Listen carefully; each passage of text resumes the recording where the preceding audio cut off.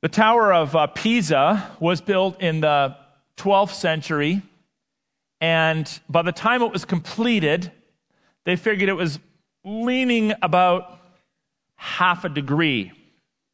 You might say that's nothing. Well, this thing's like 185 feet tall and very heavy, so that's kind of significant.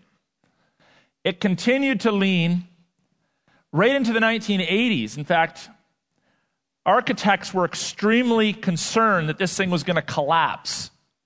Probably in the early 90s, it had gotten to the point where it was leaning 5.5 degrees.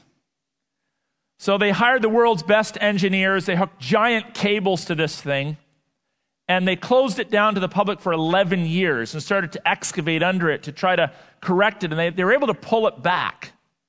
So it leans now about 3.5 or 4 degrees, and of course, because it's known as a leaning tower, I have a suspicion they don't want it to ever be fully straight because it is a tourist attraction. But the reason why this tower is so iconic is because it was built on soft soil. The foundations were not properly laid. The designers designed a beautiful structure, but the foundation has a problem with it. And this thing might continue to stand for a couple hundred more years now that it has been somewhat fixed. But if it's not continued, if they don't continue to correct it, guess what? Eventually this tower will fall.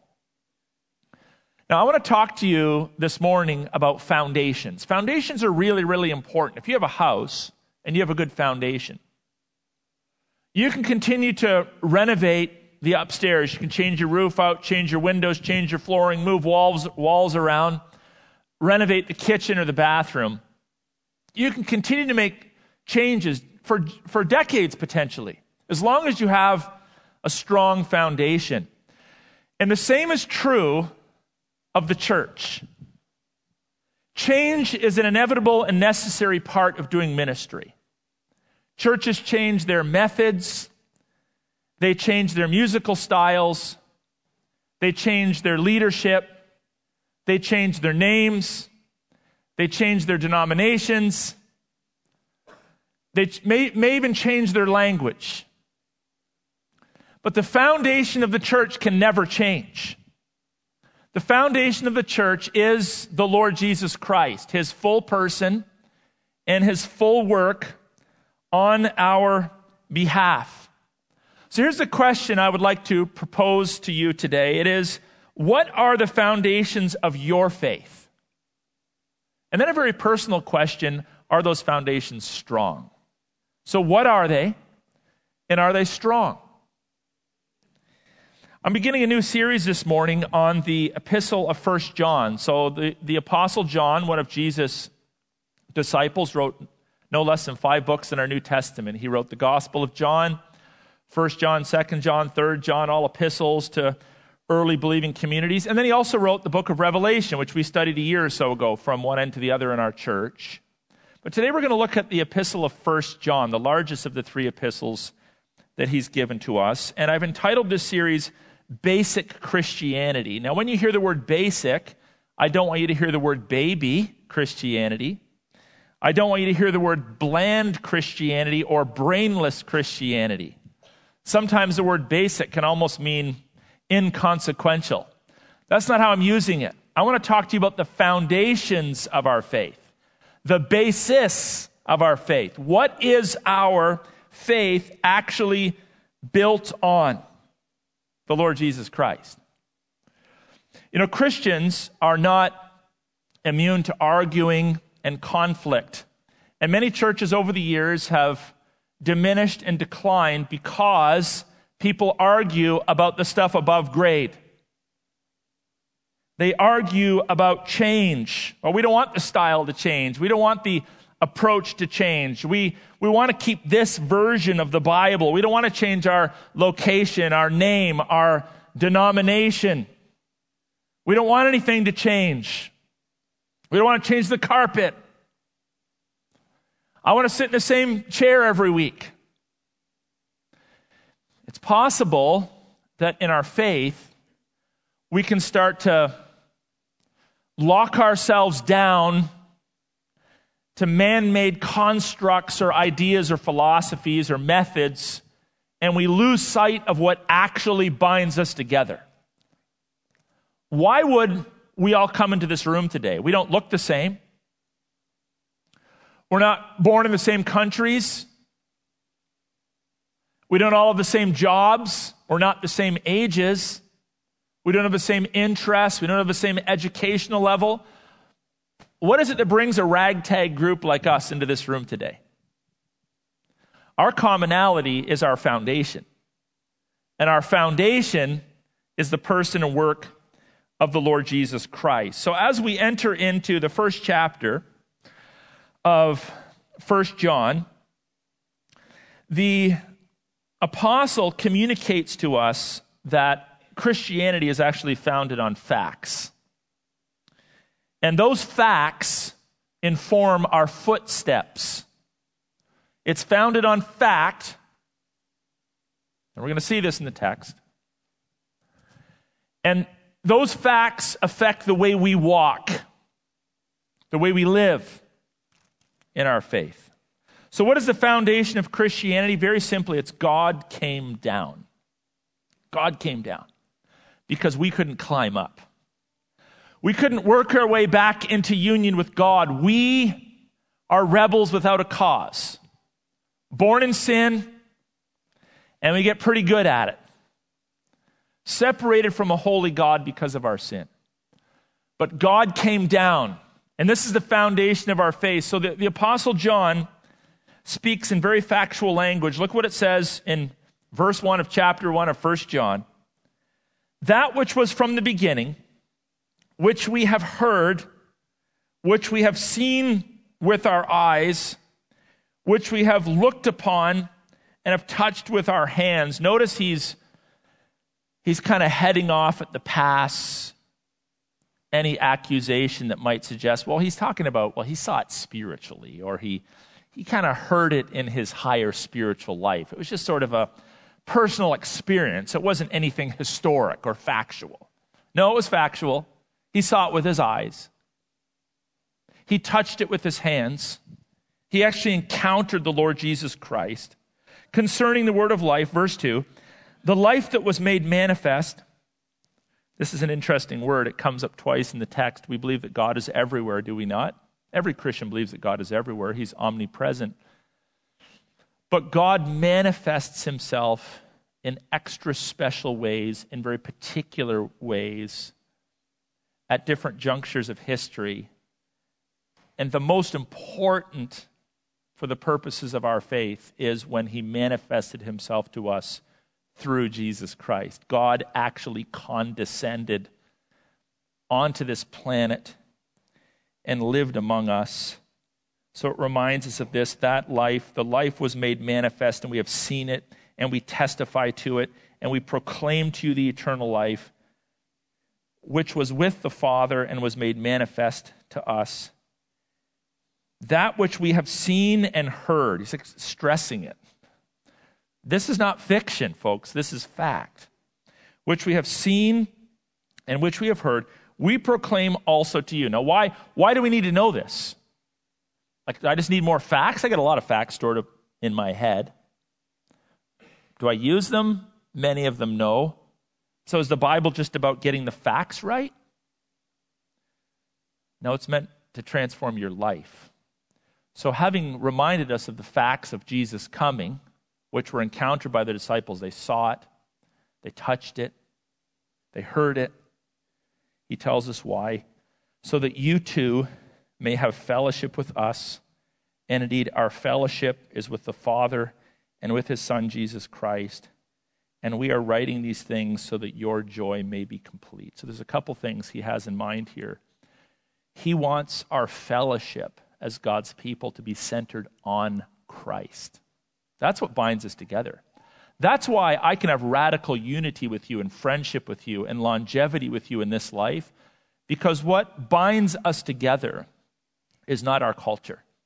It's not we all like the same music, or we just like this address, or we just really like each other. You know why that doesn't work? What if we change our addresses? What if we offend each other and no longer like each other? See, these things come and go. But what brings us together in fellowship is the Lord Jesus Christ. And then out of that, of course, we have fellowship with God. And he also speaks here about complete joy, which I want to comment on in a moment. Jesus Christ is the foundation of our faith. John is stressing that to the church. It's not our liturgy. Not our liturgy. It's not our methods. It's not our musical style. It's not our language. These things are not worth fighting over. These are not the things that bind God's people together. These are not reasons to split churches. These are not reasons to diminish our unity or our influence in our community. They're not worth fighting for. But what is worth fighting for is the Lord Jesus Christ. He is the manifestation of God to us. God became tangible in Christ, very tangible. How tangible? It says they heard him, they seen him, they looked upon him, they touched him. God manifested himself among us. The skeptic says, give me evidence that God exists. Early skeptics saw Jesus too, heard from Jesus as well. Maybe were touched by Jesus, but they weren't necessarily transformed by it. But thousands did hear, did see, did look upon, did touch Christ, and their lives were radically transformed by it. And get this, their lives were transformed by it, but they didn't necessarily benefit in the here and now in like a tangible, earthy kind of way. You know, if you study world religions, and maybe you have, it's interesting to study other people's beliefs. But if you study world religions and you actually dissect the belief system, you'll see in many of them that there's an offer that's made that's kind of tangible. So if you follow our faith, we're going to give you something. We might give you money. So we'll promise you wealth. Or we'll promise you power. Or we'll promise you land. Or we'll promise that your pain will go away. Does Jesus promise those things in the here and now? Here's what Buddha said. Buddha spread what's known as the Four Noble Truths. He acknowledged that we suffer. That's the first one. We all suffer. Then he said, the reason why we suffer is because we desire. So number 3, the solution to suffering is to stop desiring things. And then 4, he laid out a whole series of steps to help you to crush your desire. So essentially the message of Buddhism is deny reality. That's essentially the message of Buddhism. Deny your suffering. When Muhammad was on the scene, he unified the Arab tribes by war. This is a historic fact. He conquered Mecca, and from there was able to expand Islam and the generations that came after him through military means. That's a fact. In Hinduism, one works for moral perfection through a seemingly endless, maybe even eternal cycle of lives, from lesser beings to greater beings. Maybe you're going to spend a generation or two as a cricket. And if you're the best cricket you can be, maybe you'll be promoted to the level of a rabbit. And then if you're the best rabbit, maybe you'll be eventually promoted to being a human in the lowest caste. And if you put up with all the pain and sorrow and diminishment of that position, maybe in the next life you'll be reincarnated and you'll work your way up. And ultimately at the end, you just return to like cosmic reality or whatever, and you cease to exist as an individual. If you think about these religions and compare them to Christ, Christ never denied that we will suffer in this life, not even after our salvation. In fact, he calls us to take up what? Our bags of money? No, our cross, a symbol of shame and suffering. He warns us that following him is going to lead to increased persecution and challenges in this life. Christ never fought with a sword. He fought with the word. He never promised freedom in this life from suffering or free land or a second go around if you don't get it right in this life. He didn't promise any of that. I don't know how many of you have studied marketing, but if you have, and you look at Jesus' message, you can't help to conclude that from a human perspective, he was terrible at marketing the faith. Jesus came to tell us that the problem was us. That's not a good marketing strategy if you're looking for followers. The problem is you. The problem is your sin. The problem is your rebellion. The problem is your wickedness. The problem is with us. That's the bad news. The good news is that I have the capacity, Jesus says, to free you from your sin, a capacity that you don't possess, no matter how hard you try. No matter how many rituals you participate in, you don't have the capacity to fix yourself. But I do. And if you trust in me and receive me and repent of your sins and believe in me and follow me, it may not be a cake ride in this life, but I will promise you life eternal. This is the message of Jesus Christ. And these facts were transmitted by early followers who saw it, heard it, witnessed it, experienced it, were transformed by it. The gospel is buttressed by the authenticity of people that didn't benefit from it in this earthly life. They didn't benefit. And I think what that does is it adds to the believability of their testimony.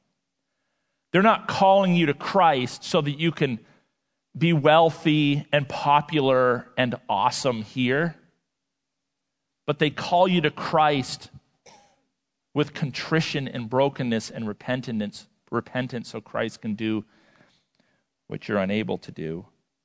In verse 3, the disciples go on to proclaim what they have seen and heard, and they do so in order that, the Bible says, your joy may be complete. Everybody has joyful moments. I've had a lot of joyful moments in life.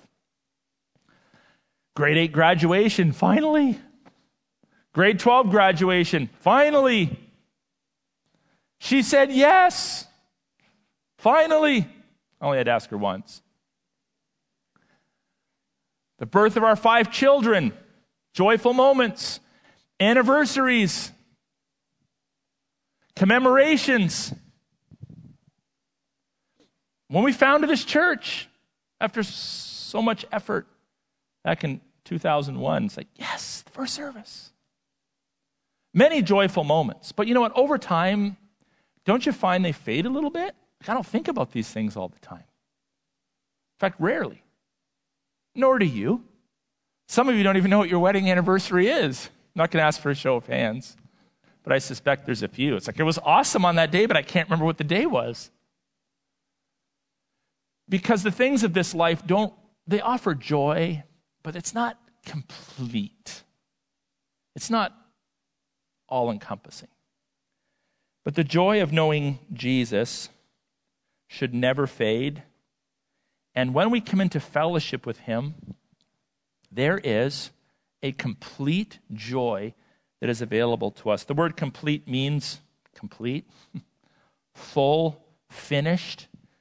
You really can build your life exclusively upon Jesus, even if you have nothing else. You're dying of cancer, you're broke, you're friendless. You can still have joy with Jesus. You really can. The Bible speaks of a peace that Christ offers that surpasses understanding. You know what that means? It makes no sense from a human perspective. But it's real. It's real. And it's lasting. And many of you know what that's like. You know, at times in my own life, I become like conscious of something's not right with my heart. Like I feel like irritable, or I feel restless, not satisfied, or I feel distracted, or my mind's racing. Like, what is it? What's causing this? What's causing it? And in small part, I could say, oh, it was this situation that happened. This person said this, or they didn't say that, or they did this, or she said this, or the kids did this, or it's the weather, or whatever, the news. But ultimately, when I start to process the root cause, I can always take it back to one very simple fact. I've taken my eyes off of Jesus. And when we take our eyes off of Jesus, life becomes less than completely joyful. It's a little unsettling. And it may take us a while to realize it, but it's just not, we're not where we should be. We're not centered. Something's just not right. I'm feeling it, and it's because I've taken my eyes off of Jesus. Jesus can really offer us complete joy. So if your joy isn't complete or settled, you need to get back to Jesus real quick, church. Just get back to Jesus. And in his presence, there is fullness of joy. So that's the foundation. The foundation of our faith is Jesus, the factuality of Jesus coming, the call to surrender to him. But foundations, of course, are meant to be built on. You don't just go out and dig a hole and spend money on a foundation and say, oh, that looks great, I'm going to move on. You build something on top of a foundation. And here we have something that is meant to be built on the foundation of Christ. What does Christ want to build on himself as the foundation? He wants to build prevailing churches. He wants you to fellowship with him and walk with him. In our church, just to make it simple, we talk about our discipleship model. People are like, what's a disciple? I mean, there's so much to it. There's, endless principles and teachings and rules in the scripture. What if just condense it down for me? Like when you say disciple, like what is a disciple of Jesus? Very simply, it's a person that worships Christ, walks with Christ, and works for Christ. Very simply. We worship him, we take our eyes off self, we pay him homage. We walk with him, we fellowship, we enjoy that relationship, we commune with him in prayer. We labor over the word of God, we allow him to speak truth into our lives, and we serve him. We give him our time, our talents, our treasures. Acknowledging that we're not owners, we're just stewards of it anyway. This is a disciple. Zeroing in on that middle W, walk. Christ came not just to present himself to us and then say, hey, it's been great, see you later, but so that we might fellowship and walk with him. So the imagery we have in the next cluster of verses is the imagery of light. So if we turn the lights off, we would find ourselves in a dark place. I remember years ago traveling down to Florida, we saw this little sign somewhere in Tennessee to an ancient cave. I thought, well, that'd be kind of cool. Take the kids there. And so we went to this cave, a couple hours, and you walk in this big entrance, and you kind of start walking down all these rocky and dirt paths, and there's artistry on the walls from like Civil War era soldiers, and there's like those stalagmite or stalactites hanging from the ceiling. And they have displays of saber-toothed cat skulls that they found in this cave. Some cat went down in there or whatever 1,000 years ago and died or whatnot. Pretty fascinating. You get down to the bottom and you're kind of rallied together. And they're like, okay, we're going to do something. We're going to shut the lights out. And they shut the lights out. And of course, you expect it to be dark. But I'm talking like it is dark, like absolutely dark. You can put your finger right on the front of your eyeball. You can't see it. Like it is as dark as dark can get. What is darkness? It's not really anything. It's just the absence of light. And here we have God described to us this way. Look at verse 5. This is the message we have heard from him and proclaim to you that God is light. Well, how much light is he? Because if I turn the light on in my house, let's say I go into my bedroom, I turn the light on. It's like, oh, it's light in here. Kinda not, because if I look under the bed, it's still dark. If I look behind the dresser, it's still dark. If I open a drawer, it's still dark in there. If I have a book laying down and I look under the book, there's still darkness. There's darkness between the pages of the book. So there's no such thing really as absolute light, even when we turn the light on. But with God, there literally is absolute light, which refers to his perfection, And light brings perspective, we can now see. And light also brings heat or warmth. So this is the analogy used of God. He is light. What kind of light? In him is no darkness at all. So what do you mean by this? Like, what's this trying to communicate? Verse 6. If we say we have fellowship with him while we walk in darkness, we lie and do not practice the truth. But if we walk in the light, as he is in the light, we have fellowship with one another, so it affects our horizontal relationships. And the blood of Jesus, his son, cleanses us from all sin. If we say we have no sin, that's a problem. We deceive ourselves and the truth is not in us. If we confess our sins, he is faithful and just to forgive us our sins and to cleanse us from all unrighteousness. If we say we have not sinned, we make him a liar, and his word is not in us. Well, apparently, it's not enough to just believe in the foundations. Apparently, Jesus came so that we might be transformed. Apparently, Jesus came so that we might walk with him and fellowship with him and gain perspective on life. Jesus came to transform us. Christianity is true, but it's also meant to transform you. Christianity is a construct, but it's meant to reconstruct you. Christianity is a message, but it's meant to lead to an extreme makeover in your life. It's supposed to change us. It's supposed to change my attitudes, my perspectives, my mindset, what I'm trusting in. Some religions would be quite content for you to say, yeah, I believe that to be true.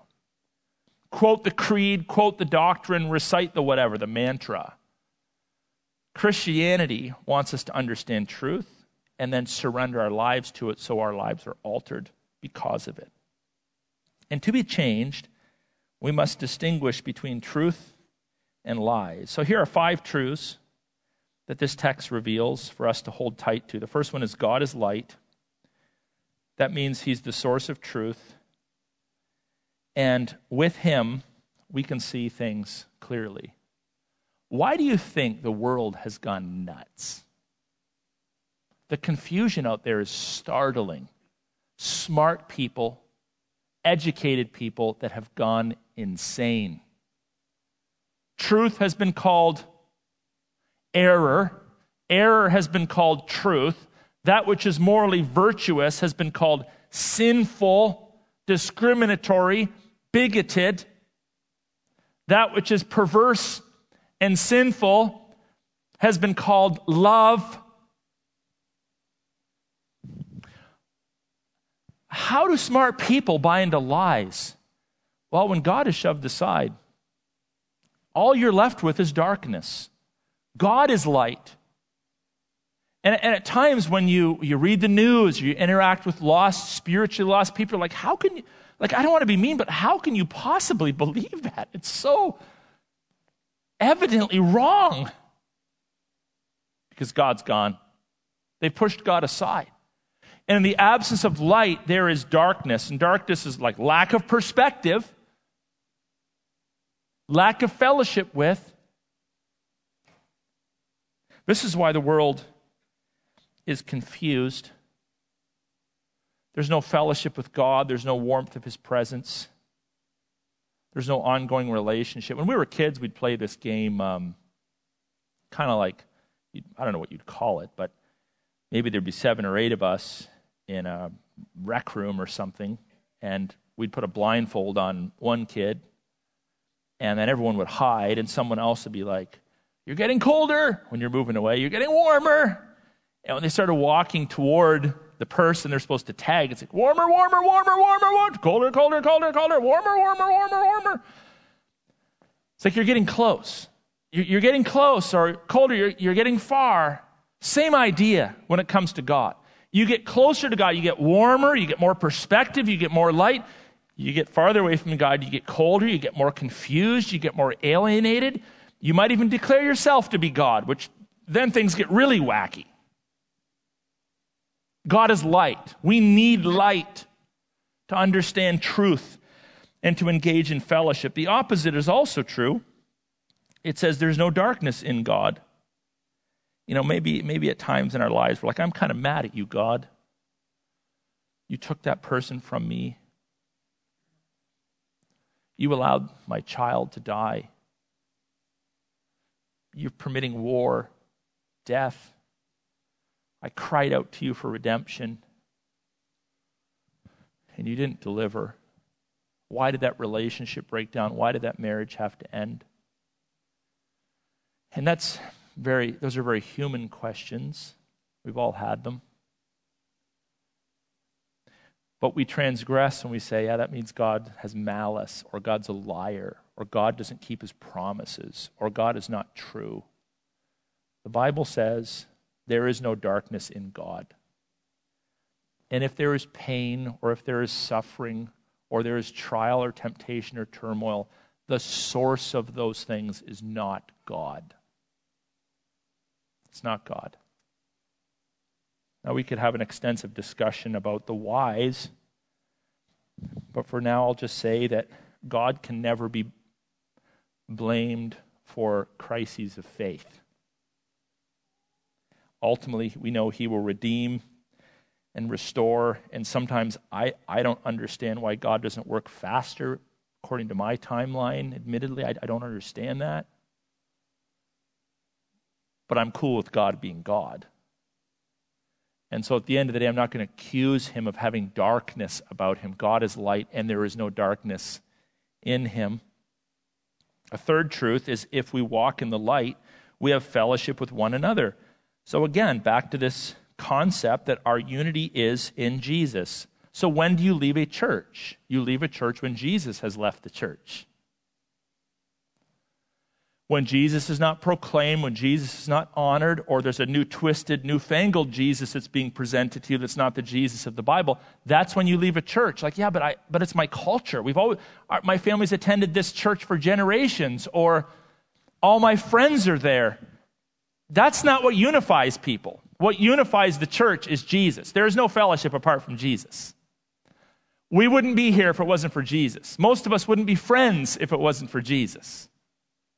So while we value all the little extras, the fellowship, the friendships, I should say, the relationships, the family connections, that's not the foundation of the church. The foundation of the church is Jesus.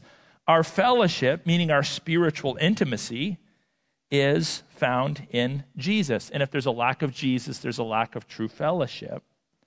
Fourth, Jesus' blood cleanses us from sin. His blood does what our blood can't. Now, your blood can do some things. For instance, you're born with antibodies, and you continue to accumulate antibodies. So when microorganisms or diseases try to attack you, you may not even be aware of it. Your antibodies are knocking them out, wiping them out, getting rid of them, destroying them, and you're all the better for it. Your blood has some power to bring about healing. You cut your hand, the blood goes to work, things take place, and you can be healed. But your blood doesn't have the capacity to heal yourself of sin. You don't have that capacity. You need a blood donor. And the one who's donated his blood for us is the Lord Jesus Christ. This is why we talk about the blood of Christ, not to be gory or medieval. But the blood of Jesus Christ cleanses us from sin because his perfect blood alone has the capacity as the God-man to be offered up on behalf of the imperfect. So we can be reconciled with God. That's how it works. Only Jesus' blood atones for sin. And fifth, thank God for this, confession leads to forgiveness, not flogging, not trying to balance the scales, the cosmic scales of good and wrong in our lives. But in confession, we agree with God that this is wrong. We repent of it, we turn, and we declare to the Lord, I'm sorry. And God is faithful and just to forgive us of our sins and cleanse us from all of our unrighteousness. That is alien to every other religion in the world, including false forms of Christianity. That's alien. Because they proclaim you have to do something. You have to run the staircase, run the gauntlet, whatever it might be. But we have this beautiful opportunity to confess our sins to the Lord and be forgiven. Now, there's 2 lies we also need to look at that we need to toss aside. So 5 truths to hold on to, 2 lies to crush. Let's give them names. One we'll call the excuser, and one we'll call the denier. So the excuser, this is the first lie. This is the person that has this mindset, well, I can walk in darkness, but I still have fellowship with God. So I can walk in unrepentant sin because Jesus paid for my sins back on the cross, and I walked the aisle or signed the paper that said I did or gave my testimony or hopped in a baptistry tank 10, 15, 20 years ago. So I can live however I want. I've encountered people like this. It's very sad. Makes you a little upset. You know, you're talking to a brother or sister in Christ that's living in unrepentant sin. You call them out on it. Some are like, you're right, and they repent. And others are like, screw off. I'm going to keep doing it. Who do you think you are? Like, hey, are you a Christian? Oh, once saved, always saved. I can do whatever I want. That's not biblical Christianity, folks. A person that's encountered Jesus, it's a walk, right? So this is standing still. It's a walk. We're moving forward. We're not perfect yet, but we're moving toward Christ. But if I'm back here and I'm like, no, I actually like darkness. I live in sin. I'm a fornicator. I'm a liar. I'm a gossip. I'm a cheat. I lack generosity. I hate people. But I'm a Christian. No, you're not a Christian. No, you're not. Don't abuse the doctrines of grace, because we've been told many times in the Bible that a truly converted life, person that's truly been justified by Jesus, and that's not something we participate in, a person that's truly been justified by the grace of God will inevitably and necessarily bear spiritual fruit. It's not going to happen overnight. But you're going to increasingly hate the things of darkness. They will disgust you. People come to me and say, I have a temptation. How do I overcome it? Learn to hate it.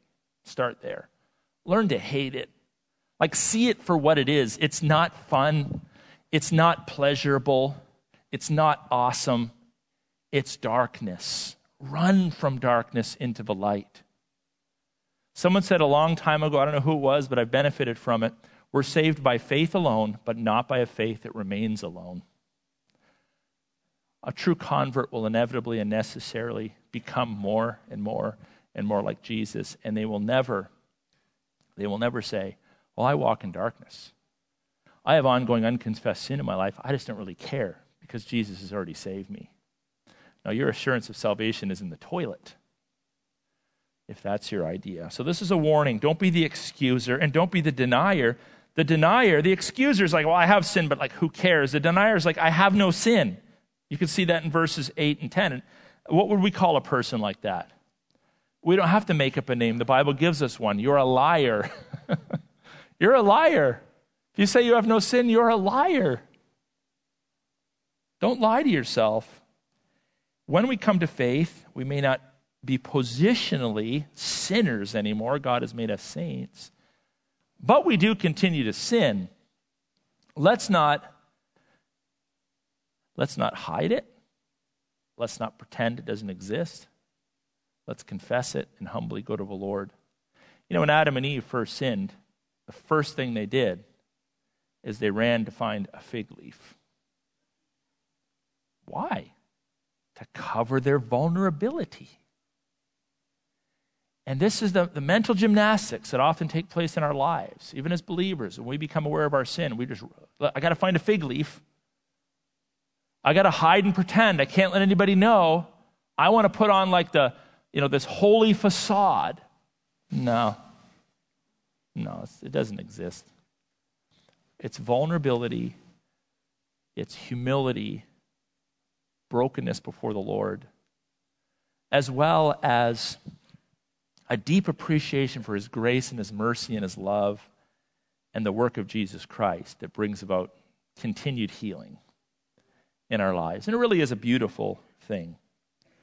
The first lie excuses sin. The second lie denies sin. Both are indicative of unbelief. So what are we going to do?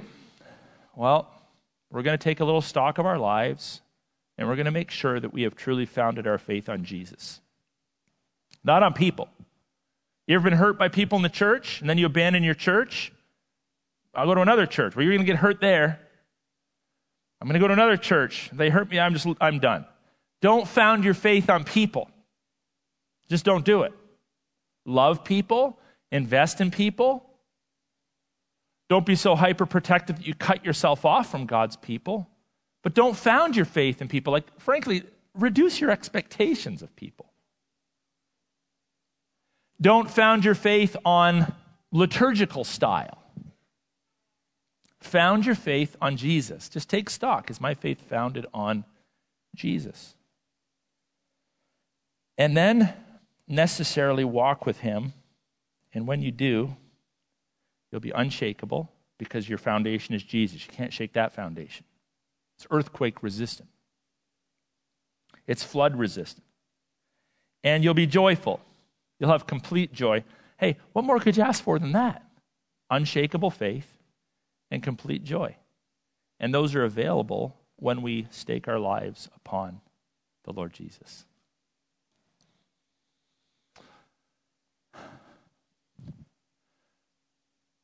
I have a suspicion that there's some folks here today that would declare themselves to be Christians. But maybe as they assess themselves and are open and vulnerable with themselves, they would have to admit that they haven't been founding their faith on Jesus. And it's shaken them up a lot. Perhaps today the light's gone on and you've been reminded that Jesus is the foundation of the church. We're his bride. He's the groom. He's initiated the proposal. He's signed the paperwork. We're going to be with him in all of eternity. But let's not get distracted in the meanwhile and think, well, my faith's in the preacher. Or my faith's in my youth group. Or my faith is in my small group. Or my faith is based upon how people treat me. That's a rocky foundation. You'd be like the Tower of Pisa. You may stand up for a while, but you're going to increasingly start to fall over. Let's take stock of our lives, believers, and make sure that we're founded on Jesus.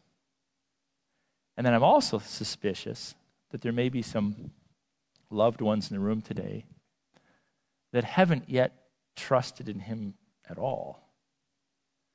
And if this is true, you can convince yourself that you're clear-minded, that you kind of got it going on, that you're living your life successfully. But there's confusion there. And there's hopelessness there. And there's lifelessness there.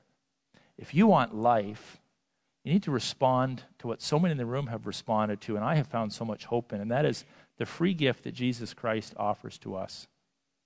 It's a free gift. This is what's amazing about God. God didn't have to. Could have just been like, that's the end of creation. They rebelled against me. God didn't have to. He wasn't obligated to, but he was compelled by his love and grace and mercy to come into this world. It's kind of, maybe a good word would be awkward and shocking to think about God doing that. God comes down and takes the form of a human being and then allows himself to be like pushed around and bullied and ultimately executed by us. He did it because he loved us. And when Jesus became God, or Jesus, who is the eternal God, became man, he then was qualified to offer his perfect life for us and as God to forgive us of our sins. So when we put our faith in the Lord Jesus Christ and him alone, a spiritual transformation really can take place. And if you've never done that, I'd urge you to put your faith in the Lord Jesus Christ today.